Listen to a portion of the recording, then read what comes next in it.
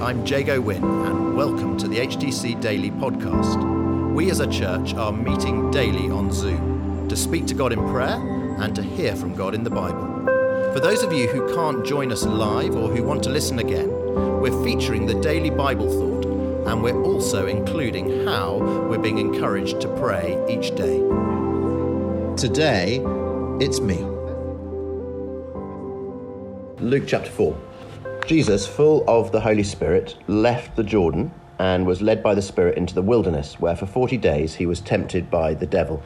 He ate nothing during those days, and at the end of them he was hungry. The devil said to him, "If you're the Son of God, tell this stone to become bread." And Jesus answered, "It is written, man shall not live on bread alone." The devil led him up to a high place and showed him in an instant all the kingdoms of the world. And he said to him, "I will give you all their authority and splendor. It has been given to me, and I can give it to anyone I want to. If you worship me, it will all be yours."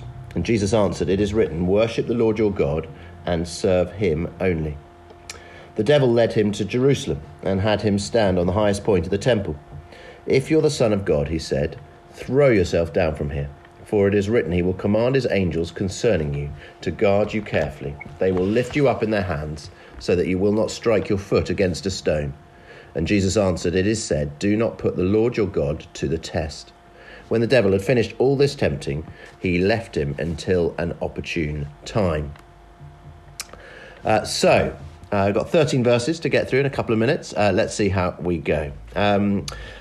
Verse 1 there, right at the start, Jesus full of the Holy Spirit, it says. So that same Spirit, who, if you remember at the end of last week in Luke chapter 3, the Spirit descended on Jesus like a dove at Jesus' baptism. And now that same Spirit takes Jesus out into the wilderness to face these temptations. And what I want us all to see, it really is the theme of Jesus being the Son of God. So if you think back to the end of chapter 3, the baptism of Jesus, you remember the Father speaks from heaven and he says, "Here is my Son whom I love." Jesus is identified at his baptism as the Son of God. Then at the end of chapter 3, we've got the genealogy of Jesus, all that list of saying, Jesus was the son, so it was thought of Joseph, and then it goes all the way back, the son of so on, so on, so on, so on, so on, so on, the son of Adam, the Son of God. So there's this theme at the end of chapter 3 of Luke of Jesus being the Son of God. And then here at the start of chapter 4, these three temptations speak right into what it means for Jesus to be the Son of God. So if you look at verse 3, the devil says to him, "If you are the Son of God." Again, in verse 9, if you look there, it says, the devil again says, "If you are the Son of God." The devil questioning Jesus' identity as the Son of God. And through these three temptations, really the devil is tempting Jesus not to depend on the Father in the first temptation, not to worship and serve the Father in the second temptation, and not to trust the Father in the third temptation. And depending on, serving, trusting the Father are all part of what it means for Jesus to be the Son of God. And the devil is trying to stop that. In fact, as you probably know, all Jesus' replies to the devil come from the Old Testament book of Deuteronomy, Deuteronomy chapters 6 to 8. And those are chapters in the Old Testament about Israel, the people of God in the desert.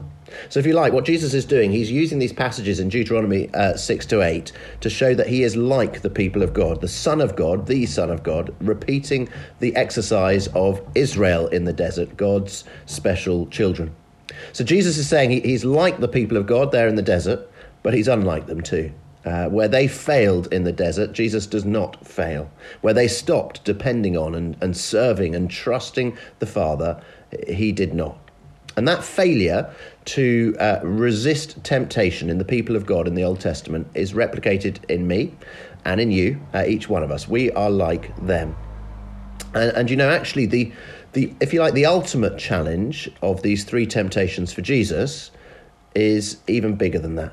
Because for Jesus, each one of these three temptations are tempting to Jesus because they're the devil tempting him to avoid the agony of the cross.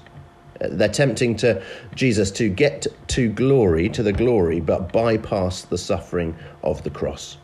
And I guess above all, this morning, I want to sort of encourage us and remind us that Jesus' unique work on the cross is the solution to all our temptation. Jesus didn't succumb to temptation, and so he went to the cross. And whereas when you and I, when we do succumb to temptation, as we all do, it is at the cross that we find Jesus dealt with and paid for the consequence of our temptation. For each one of us, sinful sons and daughters of God, the Son of God, paid the price that we should have to pay. So you and I this morning, let's, as it were, go to the cross for the power to resist temptation. You and I, let's go to the cross for forgiveness when we fall into sin. And you and I, let's go to the cross knowing that we too can be assured, like Jesus, of knowing God as our Father. And today, for our praying in HTC Daily, we followed the acronym STOP, S for sorry, T for thank you, O for others, P for please, and for sorry, we prayed in response to the passage in Luke 4, saying sorry to God where we had succumbed to temptation. T for thank you, we thank Jesus for dying on the cross for us so that we can know the wonder of being children of God and knowing God as our Father. O for others, we prayed for the youth that are meeting at HTC today, and we pray for the people of Ukraine and indeed the people of Russia, with Putin giving his speech today and uncertainty over what he's going to say. And for P for please, we prayed, please Lord, might the pews and the ground floor of the church come out and the Chancellor decide in favour of that in the next month or two, so that the ministry of the church can flourish. Thank you so much for praying.